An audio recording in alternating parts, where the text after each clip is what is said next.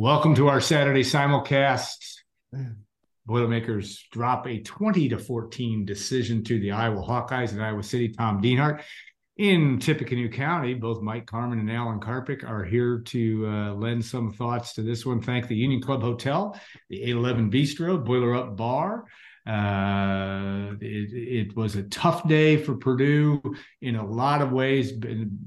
Devastating injury, it looked like, late in the game. And yet, Tom, the Boilermakers did have a chance in the fourth quarter to pull this game out of the fire. But let me get your instant reaction, or your reaction as you're writing about this game and what you saw at Kinnick Stadium today. Yeah, looking down at the field and from the Kirk Ferentz Memorial Suite up here. Yeah, you're right, Alan. 20-14, they got the ball back at 20-yard line. No timeouts. 2 minutes left. Maybe Purdue can make that miraculous drive to give us one of those Alcoa fantastic finishes. Remember those? Yeah. But anyway, first play, of course, Purdue gets sacked. It pretty much kills the drive. But, that seemed to be a theme for the day, right? Hudson Card looking, either eating the ball, getting sacked, or just making a tough throw. So they couldn't get any separation. What was a big issue? Really, honestly, guys, they could really get nothing going consistently on offense from a big play standpoint. I think there were only 3 pass plays over 15 yards, 4 runs over 10 yards. Of course, he had the 43-yard touchdown pass, but outside of that, Iowa kept everything in front of it. Purdue won the statistical battle, outgained Iowa 357-291, but only had meager success on the scoreboard. So again, credit Iowa's defense. And in my mind, there was only one difference maker on the field tonight. That was that Iowa running back, Caleb Johnson. Otherwise, Purdue just struggled to get anything going offensively. And just a real disappointment, because I think a lot of people thought they had a good chance to beat this team, especially an Iowa team, guys, playing a quarterback, a 260-pound quarterback, making his first career start. I think it was 6 of 21. He was terrible. But he only threw the one interception. Give him credit. And Iowa won with a guy named Deacon Hill hitting 6 of 21 passes tonight. Yeah, he was shot putting it around there a lot there today. I thought Mike gave Purdue some opportunity. But your observations, obviously, you got to protect the quarterback. The fact that Purdue had 6 tackles for 6 sacks, 12 from a team that hadn't had a sack against a Power 5 opponent this year. If I think Mr. Dienhart was touting that statistic throughout the week, and 12 tackles for loss all told. That's just not a recipe for winning football. Deacon Hill looked like Deacon Jones playing back there. That's the best yet. I think if you go, and I don't know if this would have mattered, but you go early on I think Purdue's first drive or early drive where they were in field goal range and it was 3rd down and Card got under pressure. He held the ball, ran out of the pocket, he held the ball, and then just tried to throw it away. I mean, just count to 3. If it's not there, throw it away, get your field goal, get on the scoreboard. And then there was another time, too, where then he got called for grounding, that he just held the ball, and then took a sack and just tried to throw the ball up there. It kind of took some potential points off the board for Purdue there. He has to be better in those situations, and whether that would have made a difference in this game, it's unclear. But the offensive line had trouble protecting him. The offensive line just had some issues as far as keeping Iowa's defensive line, which hasn't shown a whole lot here in the early going, from breathing down his neck. Now I thought Purdue ran the ball well. Maccabee had a pretty good game. He held on to the ball. That has to give him some confidence moving forward. But Purdue really didn't, as Tom said, didn't get those big plays in the passing game. And that's hard to do against Iowa. You have to go over the top of Iowa. You can't get big plays in the middle of the field against them. You got to go over the top, as we've seen over the years. And they just could not shake free from a receiver standpoint to get it done. The defense kind of kept Purdue around. Iowa missed some field goals that would have taken a 1-score lead to a 2-score lead. But those things happen. You got to take advantage when they do. And kind of a tough loss, because you did feel like if you could catch a break here or there, not give them some easy points, which they did on the interception that led to a field goal. I think. Then right, I did. Yeah, maybe it's a different situation at the end. Yeah, I thought in the first quarter, Tom, and you both made mention this. Yeah, you're sitting at 3rd and 7 at the Iowa 30, and you take an 11-yard sack in a play that he just looked like he could throw it away. I also thought, though, Tom, and maybe I don't know if you have any intel just because you were there and what it looked like in person. I thought Carr looked like he's favoring his shoulders, almost like running like his shoulder. I know he dinged his shoulder on the one interception, long return by Iowa. But any intel there, because it just looked like he was not comfortable. That also doesn't tie into his ability to hold the ball forever. But anything that you saw from that standpoint? Yeah, nothing. We talked to Hudson after the game. Didn't ask him about his health. Appeared to be fine. He's got to be hurting, all right. And I'm pretty sure he was hurt coming into this game as well. So yeah, this didn't help. We talked about the 6 sacks. Iowa was last in America.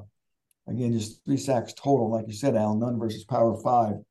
They look like the purple people eaters of the Steel Curtain. And you'll see Greenwood and Joe Green, those guys, and Ernie Holmes. But yeah, it was a tough night for Hudson.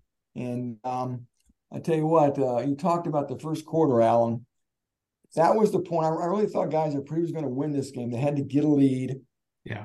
Make Iowa play from behind. They couldn't let Iowa get comfortable running the football. You have to make that Deacon Hill throw it. And 3 times in the first quarter, they got the ball into Iowa territory. And all 3 times they came up with no points at all. They never got the lead tonight. And I thought that was critical, more so than most games, playing this quarterback and this offense. It struggles so much. We hear so much about this Iowa offense and it struggles. You had to make them get out of their comfort zone, and Purdue wasn't able to do that by getting a lead tonight. So there's plenty of blame to go around, obviously. But I thought that was key in the first quarter, right off the jump. I think Purdue got a 3 and out. Iowa took the ball, and Purdue got a 3 and out. Got the ball and went right back down. I can't remember the result of all the series. Then they got an interception. I think they did on Dienhart an interception. They had a long punt return early, I think, first quarter, 48 yards by Sheffield. They got no points at all out of any of those. And again, never got the lead. Now, I wanted to see him get 7-10-point lead and make this Deacon Hill kid try to throw the football 20 or 30 times to try to win the game. Didn't have to do that. He had a couple of big passes. Just had the one turnover I mentioned. And then Caleb Johnson, guys, I mean, the 67-yard run, when it gets right down to it, 20-14 game, that's the difference, right? That was the other thing defensively. Purdue could not let Iowa get easy scores. Iowa made it tough on Purdue to score. Purdue's going to earn every point they got. And they only got the one off their one big play, but they could not let Iowa score a big play, and they let Iowa do just that, where a guy didn't hit his gap. And I think Johnson ran 67 yards, and I don't think he was even touched. Yeah, I'm Mike Carmin is fleet of foot, but I think in that hole that I know I'm real confident that the two of you might have been able to score on that one, because he was untouched, and there was the siege parted there from that standpoint. Yeah, statistics are for losers. We know that, but Purdue 9 of 19 on 3rd down, not all that bad. Run 80 plays to 56. Yeah, outgain Iowa like we talked about, but that doesn't matter. I guess my next step for you've watched Mike and ask about what's next now. I mean, obviously we know what's next. Ohio State, a team that won by 20 today. Why we don't gamble, because that game got to its spread by the end. Though I thought Ohio State had a lot of tough sledding early on, and had Maryland not throwing a pick 6 early in the game, they might have been able to get out of there with a win. They did not. My point is, Purdue's going to need to regroup, find games that can win. They're going to be a 17-point or more underdog, I would guess, next week. Where have you with Ryan Waters? What do you got to do next, Mike? I mean, I sort of trying to figure out a way to get to. Seems to me it all comes down: can you win it? You're going to have to win your last 4 games, 4 of your last 5, I should say, to get to a bowl game. Well, I mean, he won't talk about the big picture, but he can sit there and look at the schedule and know that you can only afford 2 more losses, and you have Ohio State, Michigan on the schedule, which means if you're going to go to a bowl game, then you've got to win those other 4. It's Nebraska, Minnesota, Northwestern, and Indiana. Not impossible. Obviously, Nebraska did not look like world beaters, against Illinois, which has fallen to the bottom, probably below the 7 schools in the Big Ten West. They might finish 8th. but Purdue doesn't have that big of margin for error either. They can't walk into any stadium and think that they're invincible. So, yeah, I mean, they're kind of up against it. The Illinois game gave them a little bit of life and a little bit of margin for error, but today's loss kind of takes that out of the equation. But, we've seen strange things happen, but, there's, now you lose one of your best offensive linemen. When will you get OC Brothers back at linebacker? What other injuries came out of today that's going to, get into your depth a little bit? So, I mean, there's a lot of things that, we don't know right now, but, if you're going to get to a bowl, I think that, the path is pretty clear. But, we'll see. Ohio State had some struggles today, but can Purdue put enough stress on Ohio State's defense from an offensive standpoint to make that matter? And can Purdue's defense step up and slow down Marvin Harrison Jr. And some of those weapons they have on the offensive side? So they've got a tall task coming up, not only this week, but when they go to Michigan and really when they play any game. I mean, that's who this team is right now. And they're going to have to, figure out a way. I mean, this was going to be a close game regardless because of the way Iowa plays, and they kind of get you into their style, and that's just how it is. But it's not a huge surprise, but now that it's here, it's pretty clear what Purdue has to do. Tom, you follow the personnel as much as anything. What do you do with Marcus Bowen? And at least on the radio portion, Ryan Walters seemed to be pretty. Yeah, this looks like this is obviously serious. They put a boot on him and carted him off the field, but you assume he's maybe done for the year. That's an assumption. I understand that right now, but what do you do now? Because he was such a key part certainly of a line that wasn't exactly flush with being really strong throughout the course of the first 6 games of this season. Yeah, you're right, Alan. I asked Coach Walters about Bo as well, and he said, like I'm sure he's told you guys in the post-game radio, that didn't look good. And anytime they bring a card out like that, and they didn't know the diagnosis, but of course they're assuming it's probably not going to be a positive one. And you're right, who knows how long it could be out for, but you got to think it could be for a significant stretch. Daniel Johnson, he was listed as questionable today. He hadn't played all year, so maybe he's coming back at just the right time. He can play tackle. I assume he's going to probably be the guy moving forward. Ben Farrell may be the third tackle now after Musa and Daniel Johnson as well. So, yeah, those ranks, like you said, are flush with a lot of top-level guys who are ready to play a lot of snaps. So, Daniel Johnson, Ben Farrell be the next men up if Bo is out for a while. And, guys, before the game, we heard about Marcus Wilson, the cornerback. Has a wrist injury he suffered last week, played the second half with a cast on. Guys, I'm told he's going to be out maybe the rest of the year. If he comes back, it's going to be very late in the year. We saw the true freshman Derek Rogers get to start opposite Markevius Brown tonight at cornerback. That hurt. And, of course, Max Clare, too, guys. He's going to be out maybe all year. I'm told that he may have a slight chance to come back very, very late in the year.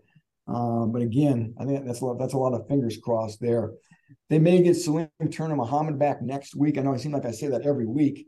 He's the Stanford cornerback, but he may be finally be ready. They certainly could use him with Wilson out. And guys, Tyrone Tracy too. Yeah, what happened? Was there anything?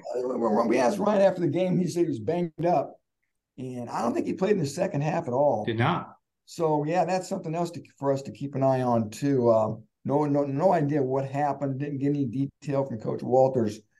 So we'll have to see next week how that progresses. And then OC Brothers, I think maybe he'll be back next week. I think there may have been a chance this week for him to play.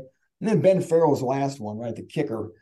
I'll be honest with you. I think they should have gotten a kicker out of the portal. In hindsight, I wonder if they would have done that differently. But anyway, Ben Farrell may be back next week too, it sounds like. So, you know what? I told some people tonight, everybody's got a sad story to tell you about how banged up and how lousy their life is or their team is. You just got to keep soldiering on, right? and they got to figure this out. And this is where you earn your money when you're a coach, right? Yeah, we have to figure that. All right, Mike, I wanted lastly, you're working hard on a Tyler Trent story. That will be a storyline next week. Of course, the 5-year anniversary of Purdue's and the Tyler Trent game, and it's Hammer Down Cancer Week. Give us a little sneak preview on that. What our readers can look for your story this week. But also, we'll be doing a Monday Night Memories series with Tony and Kelly Trent this week as well to commemorate that. Well, I just tried to find maybe some untold stories of that night. Everybody knows what happened in the game and how that unfolded and things like that. So, I mean, I just kind of went on a mission to try to find things that maybe people didn't know about that happened that game. And I've come across a couple things that I think are interesting. Maybe nobody else will, but I do. It'll be interesting. I know that. That's kind of the mission I went out on it. And, talked to, several people just trying to find things like that. And, talked to some people that were in the game and people close to the game, but there's a couple others that were not. And so, yeah, it's something kind of, it's close to me because of, Tyler and things like that from the time he was camping out at Ross-Ade Stadium. So it kind of just worked together with Ohio State coming back 5 years later for the first time. And, but I'll let somebody else handle the 10-year anniversary or something like that down the road. I don't think I'll be doing Mike Carmin. Yeah, I was going to say Mike Carmin is the guy that got the story going. Certainly back in the day, and to his credit, it was an amazing story, a difficult story in a lot of ways, certainly, but also one of the great moments in the talk about the 100 seasons of Ross-Ade. That game was probably certainly in the top 10 of one of the great moments in that facility, if not in the top 5. So we'll look forward to that story as well. Mr. Dienhart, travel safe back to West Lafayette. You can stop at that I-80 truck stop that Newbert always talks about. Make sure you do that. Drive carefully as you make your way across the prairie back to West Lafayette. Guys, thanks so much for your time tonight. I always enjoy a little debriefing. For all of you readers, watchers, listeners, we appreciate you as well. Thank the Union Club Hotel for its sponsorship of this, our Saturday night simulcast. We'll be back we'll be a little bit earlier next week because it's going to be a noon kick against Ohio State on the Peacock. So we all survived the first game of the Peacock too, I think. And at least for those, Mike and I having to watch it, that was doable from that standpoint. Have a great week, everybody. Thanks so much. And we'll see you next week on our Saturday simulcast.